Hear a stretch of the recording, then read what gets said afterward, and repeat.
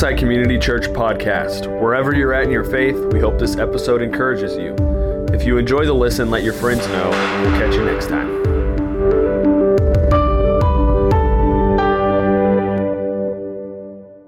So I'm very happy to be here today. It's always fun when Pete allows us to preach and give him some time off. So something that's important to me when it comes to speaking is that it's something that is convicting me. I want to make sure that God is, speaking heavily on it to me so that I could share it with you. Otherwise, I don't feel like it'd be worth it. And so he kind of led me right back to where I've been reading in my quiet time. Our small group, we're going through the Bible in a year, and so we were in Judges over the last about a month ago. And so there was just something really unique about Judges. It's in the Old Testament, so you probably don't visit it a lot. It's a crazy book. It's really dark and twisted, and a lot of mess-ups in the book of what happens. And I think that there was something that connected it in my life just in the sense of how we look at the world.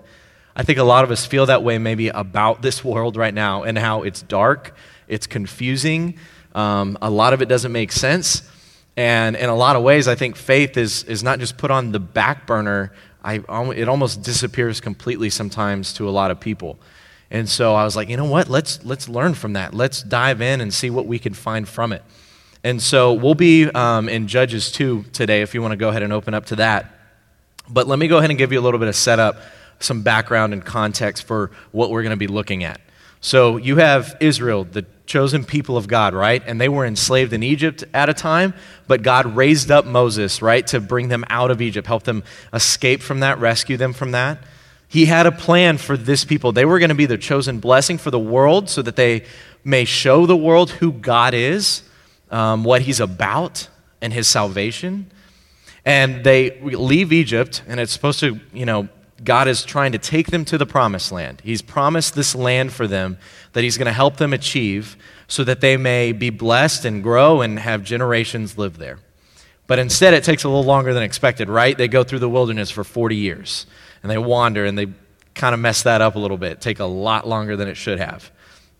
And then even Moses messes up. You're going to see a lot of the human condition today and how these imperfect people and how God uses them. But so Moses messes up. He was supposed to take the people into the promised land, but God takes them all the way to the edge and says, because of what you've done, you're not going in. And so he passes away, and God raises up a new leader in Joshua. And Joshua is a faithful guy and is able to help conquest and help start taking over that land that the people were meant to have of Israel. And we see a faithful generation again right after Moses in the time of Joshua. And so Joshua brings us all the way right up to the book of Judges. And so Judges shows us that Joshua passes away, and there's this new generation that is supposed to finish the job. They're supposed to help clear out the land of this wicked people. You've got the Canaanites that live there already, and it was God's ordaining of this moment to say, we've got to get that out because they follow false gods, they have idols. It's not good to meddle with them, and so we need them out. And so that's what the people were called to do heading into Judges. And so the first chapter starts off, and 9 of the 12 tribes of Israel are starting this conquest, and they have these different battles. And a couple of them go okay, and they successfully win those battles and clear the people out. But most of them are mess-ups. They end up not being able to completely drive the people out. They end up saying, well, you know what? They were too strong. We'll just let them coexist with us. We'll both live here. And what ends up happening is this allows way for idolatry and for God's people to start following other ways. And so God's disappointed with them.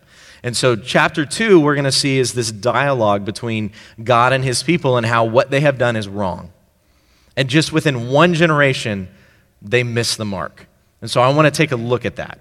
And there's a lot to look at in Judges, but let's just focus on that today. So let's go ahead and read Judges 2, starting with verse 1, and then we'll break it down. Now the angel of the Lord went up from Gilgal to Bochum, and he said, I brought you up from Egypt and brought you into the land that I swore to give to your fathers. And I said, I will never break my covenant with you, and you shall make no covenant with the inhabitants of this land. You shall break down their altars, but you have not obeyed my voice. What is this that you have done? So now I say I will not drive them out before you, but they shall become thorns in your sides, and their God shall be a snare to you. As soon as the angel of the Lord spoke these words to all the people of Israel, the people lifted up their voices and wept. This was Joshua's generation still that was acknowledging what had gone wrong. And they called the name of that place Bochum, and they sacrificed there to the Lord. When Joshua dismissed the people of Israel went each to his inheritance to take possession of the land. The people served the Lord all the days of Joshua, and all the days of the elders who outlived Joshua, who had seen all the great work that the Lord had done for Israel.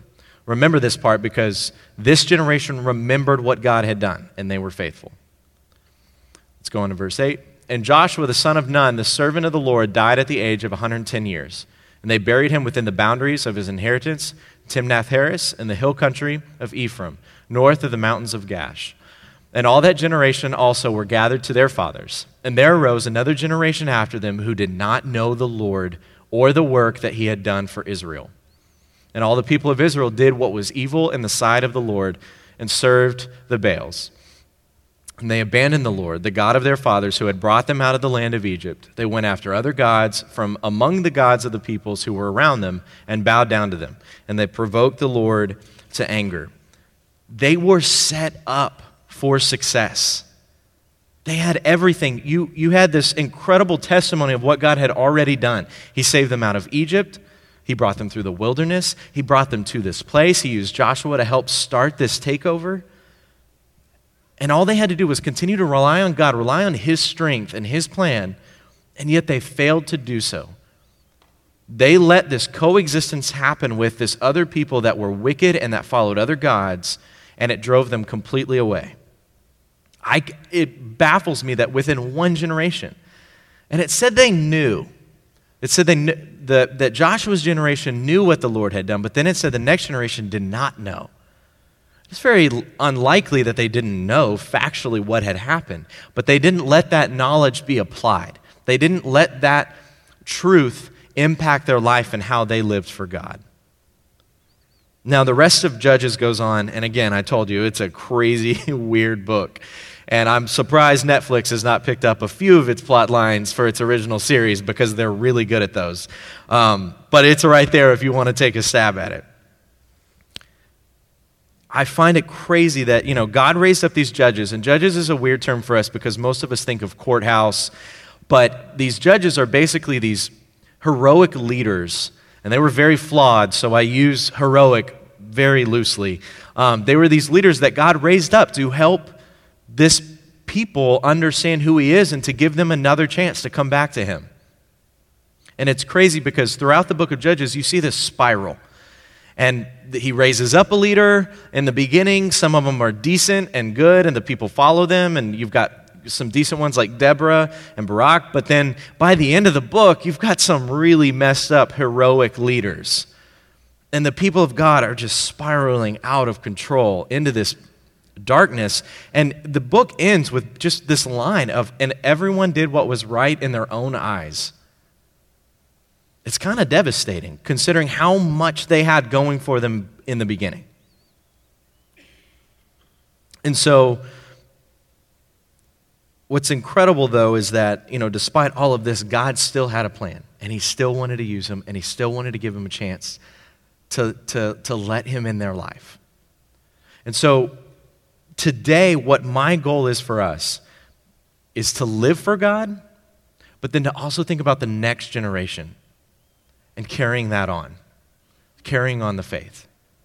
My goal is to encourage us as a people, as a church, to be bold and to take courage in the faith of God alone so that we might live obediently, see his goodness, and put on display his gospel for generations after us. So, I think we have plenty to work with from this passage of what we could learn and what they did wrong and what not to do. So I want to go ahead and walk back through it. Now, in this first verse, there's already something really neat about it that you may have missed. Already, we're pretty amazed that the angel of God, this is a miracle in and of itself that God is speaking directly to his people. Like, we just pass over that, and that's pretty amazing. But it adds this detail of the angel came from Gilgal. Why would it add where the angel came from? That seems like a really useless detail. But what's interesting about Gilgal is it helps connect what God is reminding them. Gilgal is the location of where the people of Israel first camped after they crossed the Jordan River, after he split the Jordan River and helped them cross on their way to the Promised Land. Gilgal is where they first camped and praised God for helping them through it. And so it's super interesting. Back in Joshua 5:9, at this location in Gilgal, God says to them, "Today I have rolled away the reproach of Egypt from you." And what's beautiful about this is Gilgal means to roll away. In other words, God's reminding them, remember what I did. It will help carry you forward. That's exactly what he's saying at the end of verse 1 of, look, I did this for you. Let me remind you of that. Let me remind you that I rolled away the burden that was there to help them go forward. And instead, somehow, the people are almost just deaf to this understanding, to this truth. By the end of it, he says, I will never break my covenant. God is faithful to his promise to the ones that he promises us. But you are to honor me and honor that covenant back. But instead, what happens? He says, you have not obeyed my voice. The people immediately go wrong at step 1 here. He sarcastically asks, what have you done? And so the result of it is this: I will not drive out those people, the ones that I told you I would help you conquer and help you with this land. I'm no longer going to do that. Now they're going to be thorns in your sides, and their gods are going to be ensnaring. They're going to prevent you from fully appreciating, from fully understanding what I'm trying to do in our lives, in your lives. And so 11 and 12 show us fully that the people did what was evil. They summed it up within one line. And then there's the consequence, the very real consequence that there's an anger that God has, this righteous anger of understanding, I wanted this good for you, but you've chosen a completely different path. It's so interesting to me that the people said, well, we couldn't drive out the Canaanites. In chapter 1, it says we couldn't do it. They were too strong. And I think God responds in this way of saying, it wasn't that you couldn't do it, it's that you wouldn't. You chose not to. You made that choice. He wanted to enable them. He wanted to give them all that they needed, but when they relied on their own strength, when they tried to do it their way and say, you know what, we don't have to drive all of them out. We could kind of coexist. And what happened was half-hearted obedience led to no obedience at all. That means for us, half-hearted discipleship, half-hearted following after God is going to lead to just a path that ends up as no following at all.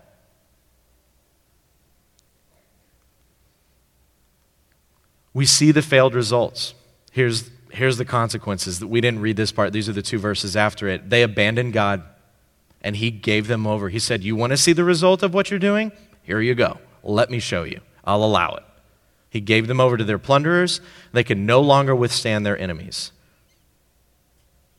He allowed them to see the consequences of what had gone on in their life. And I think it's crazy because in verse 10, within one generation, they did not know God.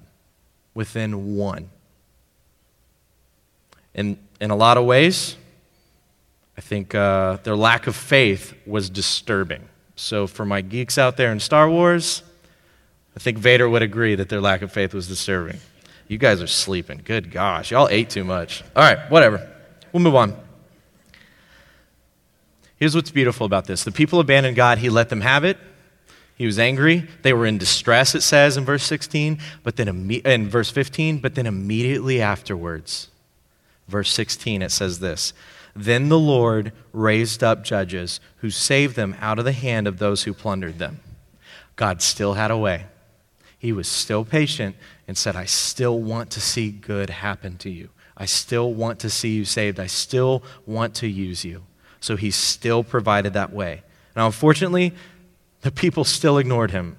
As I said, by the end of the book, they're just doing what was right in their own eyes and not by God's. But I think what's key here is that God is faithful to his promise. He's faithful to his redemptive plan. He wants to see us saved and brought to this great place, and he redeems those who follow him. So what do we do with this? Because we could easily go on and dive through more of those crazy stories, but I think we have enough to see something with how it applies to us. We may not be Israel. We're not called to take over a land and drive them out. That's a very different era. But we are called to discipleship. We are called to know God. We're called to love him. We're called to follow him. And then we're called to share it with others, to provide that hope to someone else, to show them who God is as well. One of my favorite verses that can lead to this conversation is 1 Peter 3:15. But in your hearts, honor Christ, the Lord, as holy, always being prepared to make a defense to anyone who asks you for a reason for the hope that is in you. Do it with gentleness and respect. You might have heard this one before, but it's that how are they supposed to hear, right? As Paul says in Romans, how are they supposed to know? How are they supposed to believe if we don't carry that message to them? Show them the hope that you have in you if you follow God. We're called to that. And what I love about the word honor is, in my mind, honor is synonymous with love. You honor someone you love. And that's why it brings me to this idea that to honor is to love is to obey. 2 John 1 says this, and this is love, that we walk according to Christ's commandments. If we know him and love him and claim that, we need to be living by what he's called us to. So I'll revisit this concept of faithfulness to God and believing in him, but part of that call, part of that obedience is making disciples, is showing that next generation who God is. Because here's what I see from this passage in Judges. I see failures on two parts. Failures on the older generation to properly pass on the faith to the next one. Something went wrong there. Something didn't come from that older generation. And then I see a failure in the younger generation from taking on the faith and choosing God. And it cost them. So I'd like to learn from that. I'd like to think through that and see what we could do different. Because right now, while there are a handful of generations, as science wants to classify us in this room, I see us all as one, and I see a responsibility on all of us to see that the faith is passed on to the next generation. And so I'd like to give you just a couple of verses that I'm pretty sure that most of you have read or heard before, but it's a reminder to give some backing to this, and then let's talk about them. So we're going to look at these, and I'm just going to read them. You can write these down in your notes and take a look at them later, but I'm going to read them out loud for us. Proverbs 22:6 says, train up a child in the way he should go. Even when he is old, he won't depart from it. Now, there's a lot of discipline conversation there, but I think it's a good one to remember. Deuteronomy 6:7, you shall teach them diligently and to your children. And when it says teach them, it's talking about the commandments of God. You shall talk with them. You shall talk of them when you sit in your house, when you walk by the way, and when you lie down and when you rise. Notice the cycle there of a day. When you get up, when you go, when you walk, when you sit down, when you lie down, when you get up again, God and his word shall constantly be there. So for the New Testament, this is a fantastic passage to read sometime as well. Matthew 19:14, Jesus said, let the little children come to me and do not hinder them, for to such belongs the kingdom of heaven. And then for the responsibility to go to the kids, Ephesians 6:1 says, children, obey your parents in the Lord, for this is right. Now, what I'm talking about is a heavy responsibility on two groups of people. First is parents. Our houses, where our kids grow up, should be evident of God. And it's not all on parents. It's on us as the church. You know, it's super interesting. I was talking with Jason. The baby dedication is actually next week, and he's got some classes and how much in line this goes with, and how that's one of my favorite parts when we get to see baby dedications is these parents are up here promising that they're going to raise their kids in a godly way, but we're promising back to them that we're going to help them out, that we're going to show them that way, that we're going to be there for them and do this as a community together. There's consequence to not living this way. And when you go, well, gosh, raise up my kids in a godly way.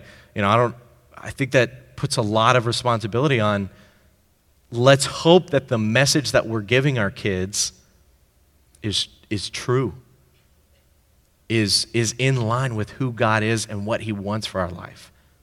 Because if it isn't, we got a lot of work to do. So with that said, I think there's some responses to this. You may have some objections to what I'm saying, and so I'd like to work through them.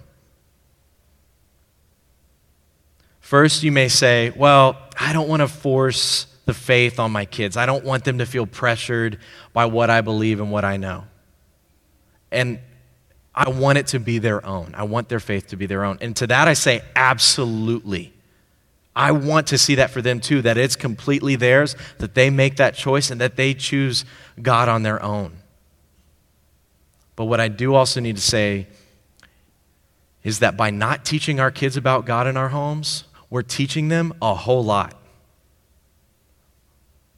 We're teaching them about what doesn't matter in that moment. Your time, your conversations at home are going to be filled with something. Unless maybe you just have technology in your face the whole time. But your conversations are going to be filled, your time is going to be filled with something. Show them God. Show them your faith, your story, who you are, what God's done in your life. You may say to this whole conversation, well, I'm afraid I don't even know where to begin. How do I bring up the faith to somebody? How do I do this? And on one side, I want to say this. The boldness that Israel needed to conquer the land is the same boldness that we have to rely on, and that's the strength and the reliance on God to help. If you try to do it on your own, if you try to muster up the words or the confidence to do it, it may fall short. But when you let God be the focus of that, when you let God provide you with that strength, he will show you the way. And it rarely is ever what you think it will be, but it will be incredible to see how God uses that moment. You may have an objection to this by saying, well, I don't know enough. I don't have a degree. I don't study the Bible like that. I don't know it like that. There's just too much there. And to this, I want to say first, your story, your testimony of what God's done is more than enough at a place to start. Whether it be your kid, whether it be someone else's, or someone that's trying to learn right alongside you, you have something to offer them to show them in your own story. And the second thing is this, be humble. That's okay. That's actually great. Have that level of humility to say, I don't know it all. And when you get that tough question, which it will come, of something that you don't know about God, go, let's find out together. Let's look at this together. Let's ask someone who does know. Let's find some resources that could help us with this, and let's find out together. I was talking about this whole concept of learning and with my family, and my sister Nikki is a first-year teacher at the International Leadership School just down the road. And she talks about how they gave her a health science class to teach. And that was not something that she had studied. And so a lot of her process is learning, this curriculum just days before she's supposed to teach it because it's something new to her. And I think that's powerful and what we should all be doing, where let's just be one day ahead. Just ask those questions for the next day so that you know where you could go and explore. And there's always going to be a new place to find within God's word, within what that means for how to apply it. But by being humble and saying, I'm going to learn this alongside somebody else, is a great place to teach. We should really all be lifelong students and teachers of his word. It should never end. We should never be too old or too knowledgeable to be at that place. The last thing I want to say about these concepts is it takes a village. We're meant to do it together. Acts chapter 2 shows us the early church and that community and how they lived together. And it's beautiful. It's this community that worships together, that eats together, that prays together, that talks together, that sings together. And that includes kids and students. That's what's really cool about today. I don't know if some of you know this, but the student ministry is in here right now.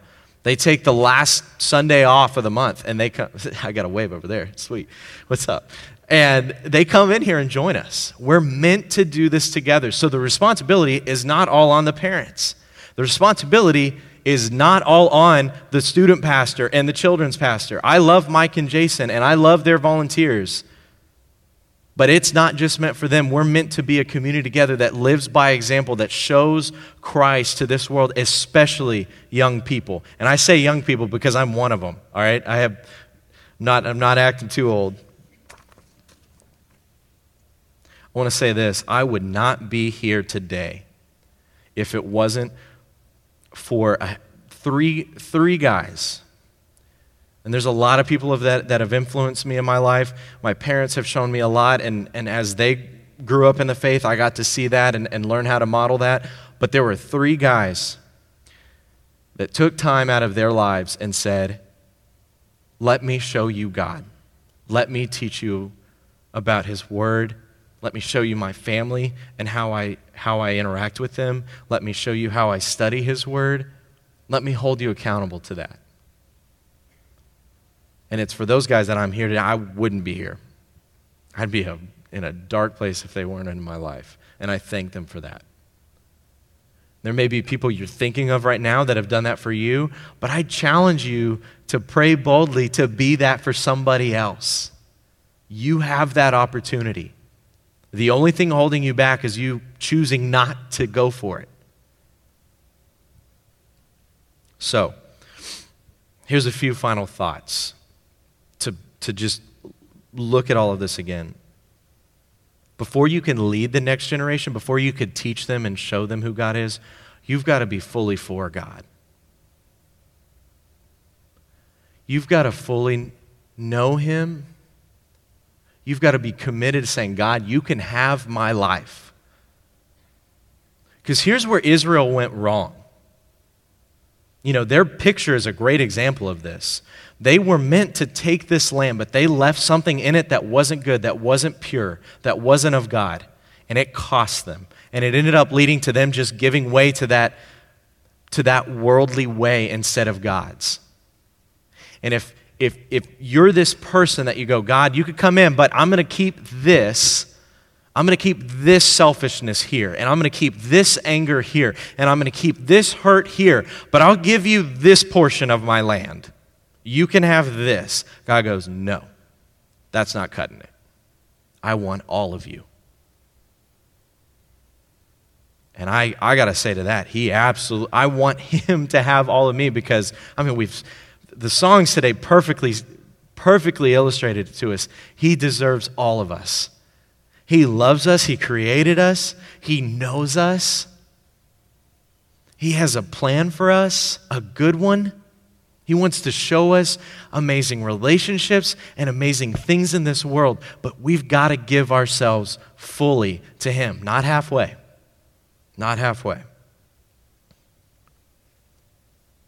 I also challenge you all to this. Pray boldly. I said it already. Pray boldly that we can lead a new generation. I think it's really hard for us to picture what the future looks like. I think a lot of us, it's easier to picture a future where there is no God at a grand level in this world. A lot of us can see the world today and go, well, we've got our church and I've got my community over here, but if you look at the news, He's not there. If you look at the world events, He's not there. If you look at politics, He's not there, and it's easier that way. And I think we fall into this little comfortable but yet very scary nook of saying, the world's never going to know Him. We're just going to have to jump ship right at the last minute. And I want to completely push against that and say, what if we prayed boldly and said, no, we're going to show the world God. No, I'm going to help these young people, this next generation. I'm going to seek them out and show them the faith and show them God's Word. And we're going to see a movement, a revival. And forgive me if the Baptist word revival scares you, but my goodness, I want to see life in this world. I want to see hope in this world, and you're it. You're it. We are it because God is in us. He is that hope. Let him use you. Now, I'm going to walk over here because I'm talking to the students because they normally sit over here. But this is my challenge to you. Be teachable. If they're committed to showing you God and teaching you about him, you have to be committed to being teachable. You have to be committed to letting God use you. Be humble, be honorable. Let God show you something new. It goes both ways. Both parties are responsible to see where this future goes for us. And we have everything going for us with God, but we have to take hold. Let me finish with this analogy. As you're studying, you start searching and go down some funny rabbit holes, and God shows you some really cool stuff. So, Team USA. We love our athletes, right? We love the Olympics. We love them winning the Olympics. We love gold. And then you've got the World Championships, if you really follow them a whole lot, that are on the non-Olympic years. And I found this really, really interesting.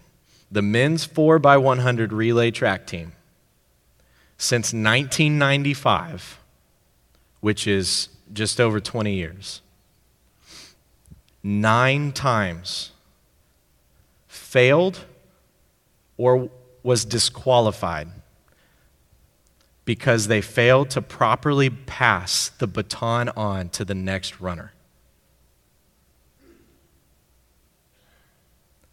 It wasn't because of speed. It wasn't because of lack of training, lack of talent.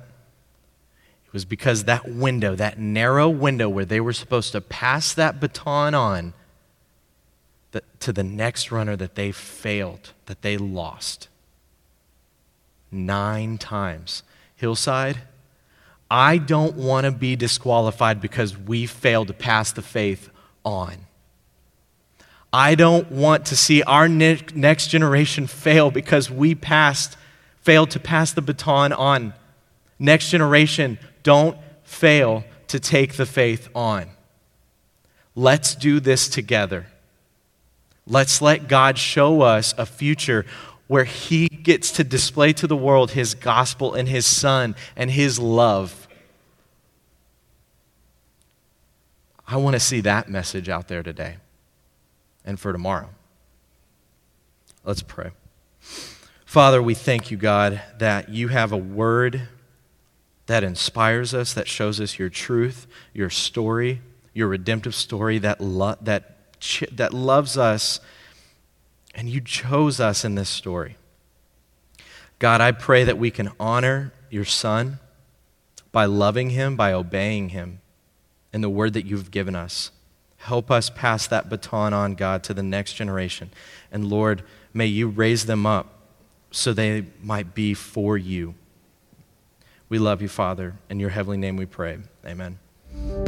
Hey, thanks for watching today's message. We hope it encourages you wherever you're at in your faith.